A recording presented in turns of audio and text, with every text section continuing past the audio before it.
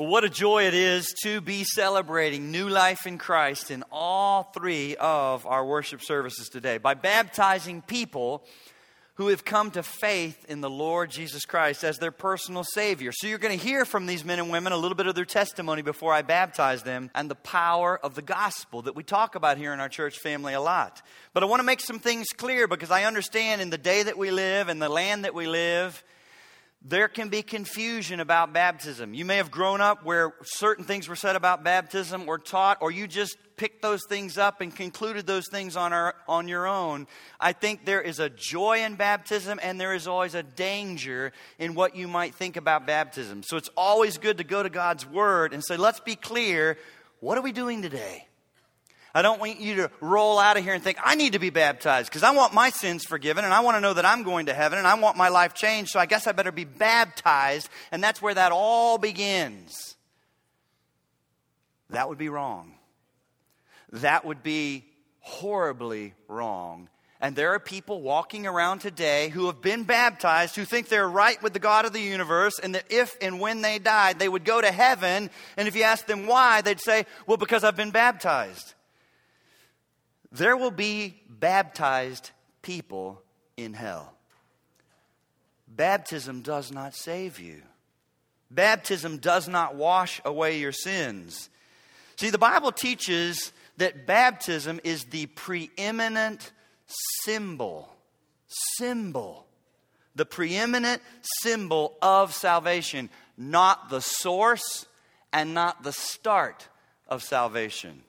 In other words, baptism is not the cause. In life, we're used to things. You see something happen and you say, what caused that? When you see someone alive in Jesus Christ, you're like, she's different, he's different. They have new appetites, they have new desires. They have almost like a new way of thinking. Oh, I guess baptism caused that. Don't make that mistake. Baptism is never the cause or the root or the source or the start of new life in Christ or how anyone becomes a Christian. But it's important. It's your opportunity to publicly declare and proclaim without fear, without embarrassment, that you are identifying with Jesus Christ. You are saying, I am a follower of Jesus Christ. He has changed my life, and I want everyone to know. So as each one of these come and step down into the water, you will be watching people who have already come to us and said, I've put my trust in Christ. I believe He is who He says He is and did what Scriptures say He did. My life's been changed. I want others to know. The change happened before they got in the water. And what that means is there might be some of you sitting here today that you've gotten wet in some form. Whether it was total immersion like you'll see today or sprinkling as a baby. But if you don't have what I want to describe to you next, you could still be in jeopardy and living in spiritual darkness, and your final destination not be heaven. Because what we're celebrating today is not about religion. What we're celebrating today is about a relationship with Jesus Christ. That you're in a relationship with Him. That's what it means to be a Christian. When we baptize these men and women, it's not some kind of religious tradition. It's not a religious tradition. It is obedience to the Scriptures. But it's not some religious tradition that changes their standing before the God of the universe. It's just a public declaration of what's already happened by the grace of God and His Son. In other words, this change that took place in their lives, I'm going to use a phrase that we use here a lot in our church family. It happened in their lives by grace alone, through faith alone, in who? Christ alone, plus what? And let me take just a few minutes to unpack each one of those phrases, because we rattle it off, and I like it, because I thought of it. But if you're not careful, everything can just become some little slogan and no one any longer remembers what it means. Let's unpack the substance of those phrases. When we say you become a Christian by grace alone, through faith alone, in Christ alone, plus nothing, here's what we're saying. By grace alone. Grace is the basis, the ground on which any of this could happen. By grace alone. That is the foundation, the basis. Through faith alone. We're talking about the means. So there it is. Here's all this grace. Here's salvation that's offered. But how does it become mine? How do I get that goodness? The means by which it becomes yours is through faith alone. Not merit, not effort, not striving, not being good enough. So the basis is grace alone. The means by which it becomes yours, no matter how old or young or rich or poor or educated, uneducated, there's one way. By faith alone. Where do I look to even begin? You say, I think I want that. I'm not sure I have that. Where would I even look? Don't look to Grace Fellowship. Don't look to Brad Bigney. The starting point for where to look is a person. In Christ alone. Because you need a Savior, not a system. So the basis is grace. There it is. It's based on grace. How do I get it? Through faith. Where do I even begin? Look to Christ. You need a Savior, not a system.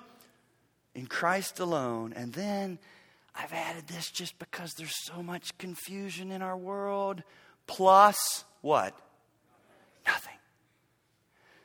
The moment you begin to add something of your own, you've destroyed it. You've tainted it. You've poisoned it. And you say, but it can't be that easy, Brad. It can't. Surely there's something I have to bring to the equation. Surely there's a participation, That's why it's not easy, folks. It's a free offer, but look what this does. By grace alone. Through faith alone. In Christ alone, it strips you of anything and leaves you spiritually naked, destitute, and in desperate need of the mercy of God. And guess what? Maybe you already know this. That's hard for human beings. It stabs our pride. It goes after yourself. For some of you sitting here, you know what your biggest problem is? It's not that you're snorting cocaine or you're a heroin dealer or you're running some brothel somewhere. Your own self-righteousness and sense of how good you are and I'm not as bad as is what's keeping you from coming to Christ alone. By grace alone, through faith alone, plus nothing. Because that's hard for us to just say, really? I'm that bad? I bring nothing? I can do nothing? You have to come to the very end of yourself to truly experience new birth in Christ.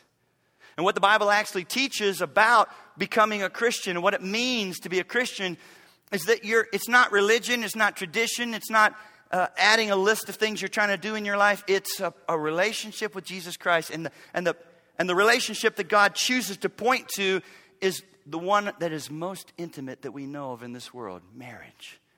He actually says when you're a Christian, you are married to Jesus. You don't just add Jesus to the party of your life. You don't just add him to your friends. I've allowed him, like whatever that social media is. I don't have it, but yes, you can be my friend. Now we're in a relationship.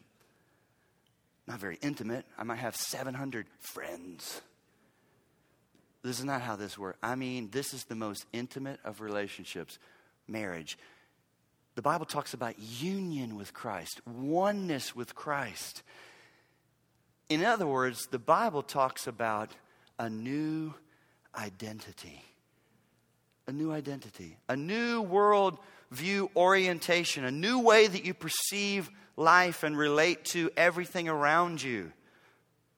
See, Christianity and becoming a Christian is not. It's not so that Jesus can just become something in your life. I'm going to take you to a passage and show you what the Bible says. It says, when Christ, who is our life, appears, then we shall be like him. That's very different than when Christ, who I've added to my life, when Christ, who I've allowed into the margins of my life, but heel, stay put. Don't get too close and don't start to tell me what to do or don't start to rearrange things in my life. I've allowed you right there. Oh, no, no, no. When Christ, who is our life, appears. Turn with me to Colossians, the little book of Colossians. This is a great book that gives us the glory of Christ and makes so clear the glory and the goodness of salvation, what we're celebrating today. Colossians. And we're going to jump in chapter 2. Colossians chapter 2, beginning in verse 11. Colossians chapter 2, verse 11. In him, Christ, you were also circumcised. One of the word pictures the Bible uses is circumcision. The cutting away of the hard, stony heart and given a new heart that can beat for the things of God and wants to be in relationship with God and desires and has an appetite. Because listen to me, from birth, as you exited the womb, you arrived in this world without a heart for God, dead to the things of God, and very much alive to what I want. I want what I want, and nobody better get in my way, including God. This is what new birth looks like. In him you also were circumcised with the circumcision, and he makes it clear, made without hands. This didn't happen on our skin outwardly. By putting off the body of the sins of the flesh by the circumcision of Christ, buried with him in baptism, in which you also were raised with him through faith, there it is, through faith, in the working of God. What do we bring to the table? Say it. Faith. Nothing, but you put your faith in. Then look who's doing the work. In the working of, somebody does have to work, right? But you're not the one. God does the heavy lifting. Through faith in the working of God who raised him from the dead. And you, being sick and limping and needing a booster shot spiritually, just needing a nudge and a little bit of help, someone to grab your hand because you're already doing pretty good. Your Bible different than my Bible? But isn't that the way we so often think and talk? I just need a little help. I'm not that. You being, say it again. Dead in your, do dead people do anything? No, they just are really good at being dead. You being dead in your trespasses and the uncircumcision of your flesh. Ooh, here's what we sang about. He has made, say it, alive, together with him, having forgiven you how many of your trespasses? All. Past, present, future. All trespasses, having wiped out the handwriting of requirements that was against us, which was contrary to us, and he's taken it out of the way. When did all this happen? Having nailed it, say it, to the cross. Folks, when Jesus died on the cross, he was not dying as a wonderful example of sacrifice, a wonderful example to the world. In that moment, the God of the universe, holy, holy, holy, righteous, just, almighty, placed all the sins of every man and woman who would ever put their trust in Christ on him,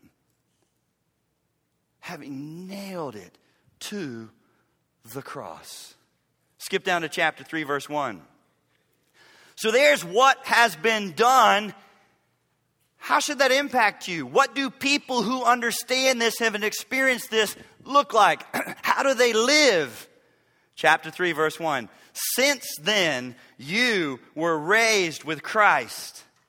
Seek those things which are above, where Christ is, sitting at the right hand of God. Set your mind on things above, not things on the earth. For you died. Not physically, you're still here. But oh, hallelujah. That relationship you had to sin and to Satan from birth, that identity that you had, this is who I am and what I am. I'm a sinner. I want what I want. I live according to my flesh. I respond to my flesh. That died. For you died. Oh, this is good. And your life is hidden with Christ in God. Does that sound secure? That was weak. Yes. Is that not much better than, well, I hope I'm doing enough good. You think you'll go to heaven? Well, for you died and your life is hidden with Christ in God. There's your security. Does Christ ever change? Does the Father ever find displeasure in His Son? Does what He did on the cross and the power of His resurrection ever have a shelf life and become less effective, less powerful, less anything? There's security. For you died and your life is hidden with Christ in God. And here's the phrase I want you to chew on and take home with you. When Christ, who is our, say it, life, appears, then you also will appear with Him in glory. That's the phrase that I want to just buzz around in your head and not leave you the rest of this week or longer. When Christ, who is our life, appears. When Christ, who is our life, appears. Now, don't hear me saying, and so when you become a Christian, you just sit and you just think about Jesus. You don't go to your job. You don't lead your family. You don't go on vacation. No. But folks, do you hear how different this sounds? And then I just added Jesus to the party of my life. I just clicked, yes, He can be my friend, and He's just a part of all these other things. When Christ, who is our life, this relationship with Christ impacts my family as I lead my family. It impacts how I relate to my friends. It impacts how I handle my money. It impacts what I'm thinking as I go on vacation. It impacts my priorities and what I'm wanting, how I read the news, how I view the world. It changes everything. When Christ, who is our life, appears. Pastor Tim Keller, you might have heard that name. He's an author and he's a pastor, been in New York City for years. Pastor Tim Keller tells a story of a woman that was in his first church, not New York City. He actually started in West Virginia, if you can believe. First church. And she was a woman who had had a very hard life, been abused by lots of men. Even spent some time in prison because she was willing to do whatever men wanted her to do to have their approval and favor, even if it was illegal. Hard life. Tasted a lot of sorrow and suffering and confusion, but her life was radically changed when she put her trust in Christ. She was dramatically turned around by Jesus Christ as her Savior. So Tim Keller, this was not a huge church. Whenever we pastors see a real life change, we love to hear about that. He sat down with her to say, how did this come about? He asked her to explain, how did you get free after so many years of being so trapped? Don't you know of some loved ones, and maybe it was you, who it just looks like, why do you do what you do? This is so destructive, not just to others, but to you, but you keep doing it. Repeat the cycle over and over. Why? So he says, how did you get free from a life that you'd been so entrapped in? And she told him this. She said, as I was struggling with so much in my life that was so hard and so bad, I met with a counselor. Makes sense. To try to get some help. She understood life's not going well. I'm not getting the results I want. This seems very destructive. Help me. And she says the counselor pointed out to her, rightly so, that she was looking to men. She was looking to men for her identity and for her salvation and security in life. And so instead, the well-meaning counselor advised her, you need to get a career. Get a career and become financially independent as a way of building up your own self-worth and finding security apart from men so that you would not need them like you need them.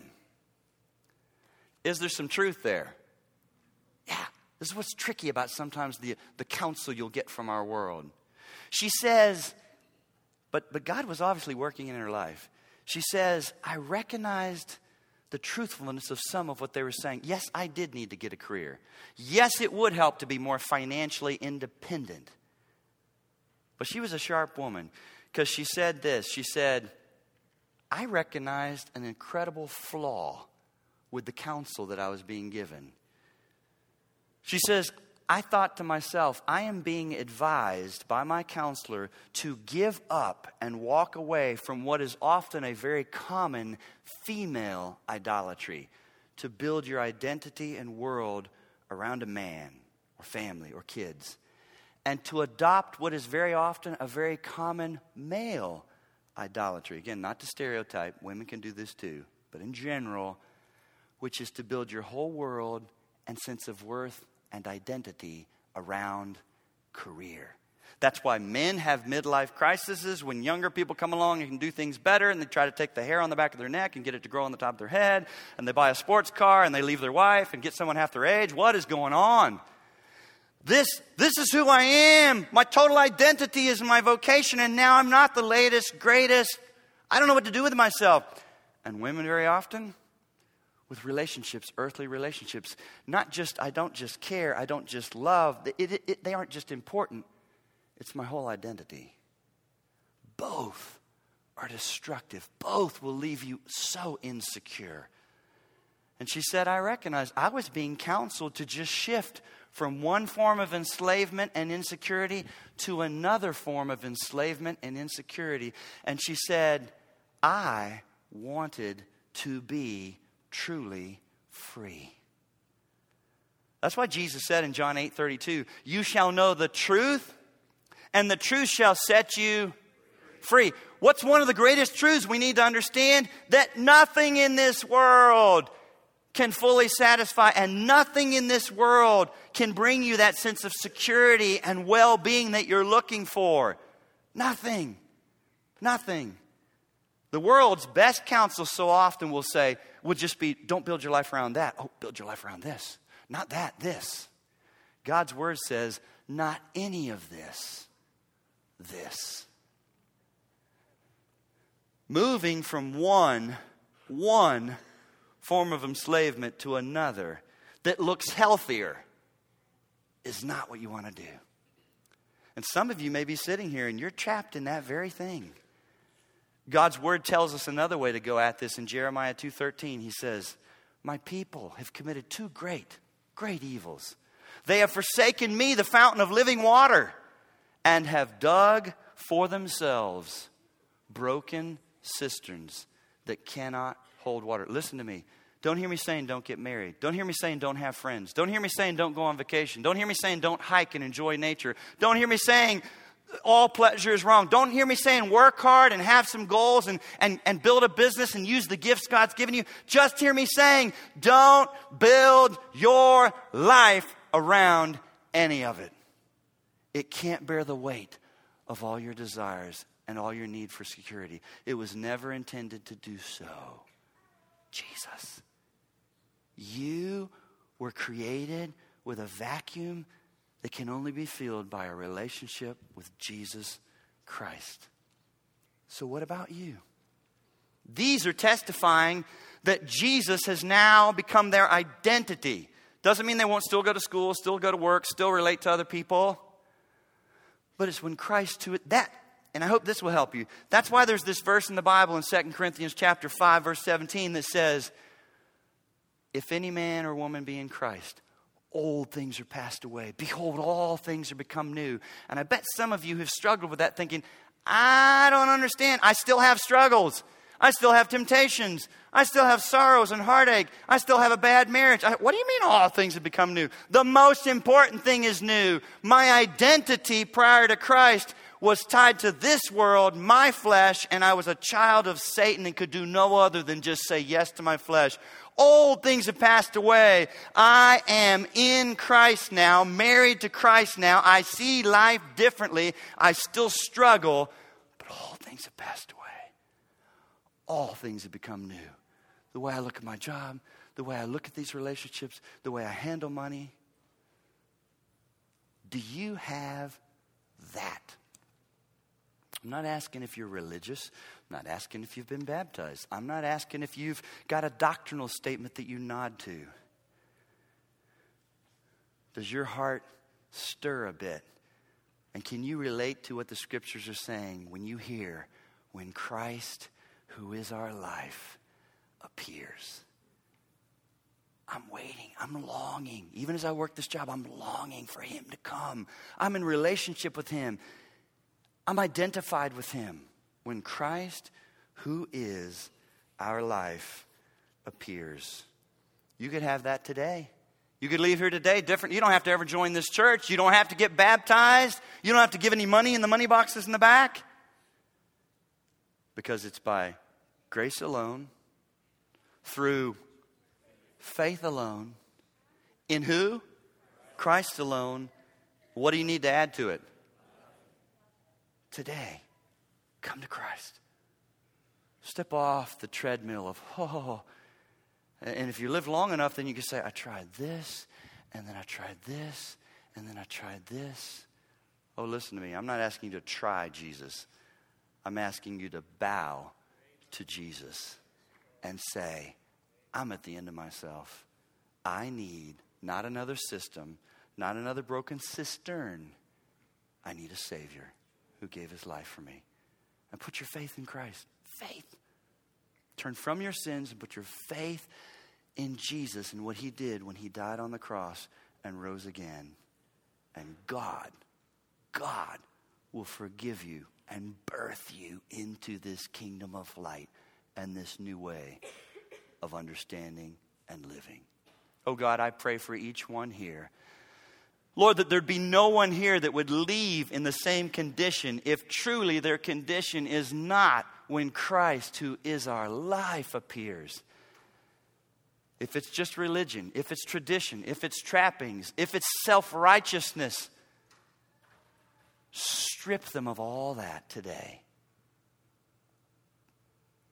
And lift their chin and fix their eyes on a Savior. A Savior. A Savior. Set them free by your grace and for your glory. I pray in Jesus' name. Amen.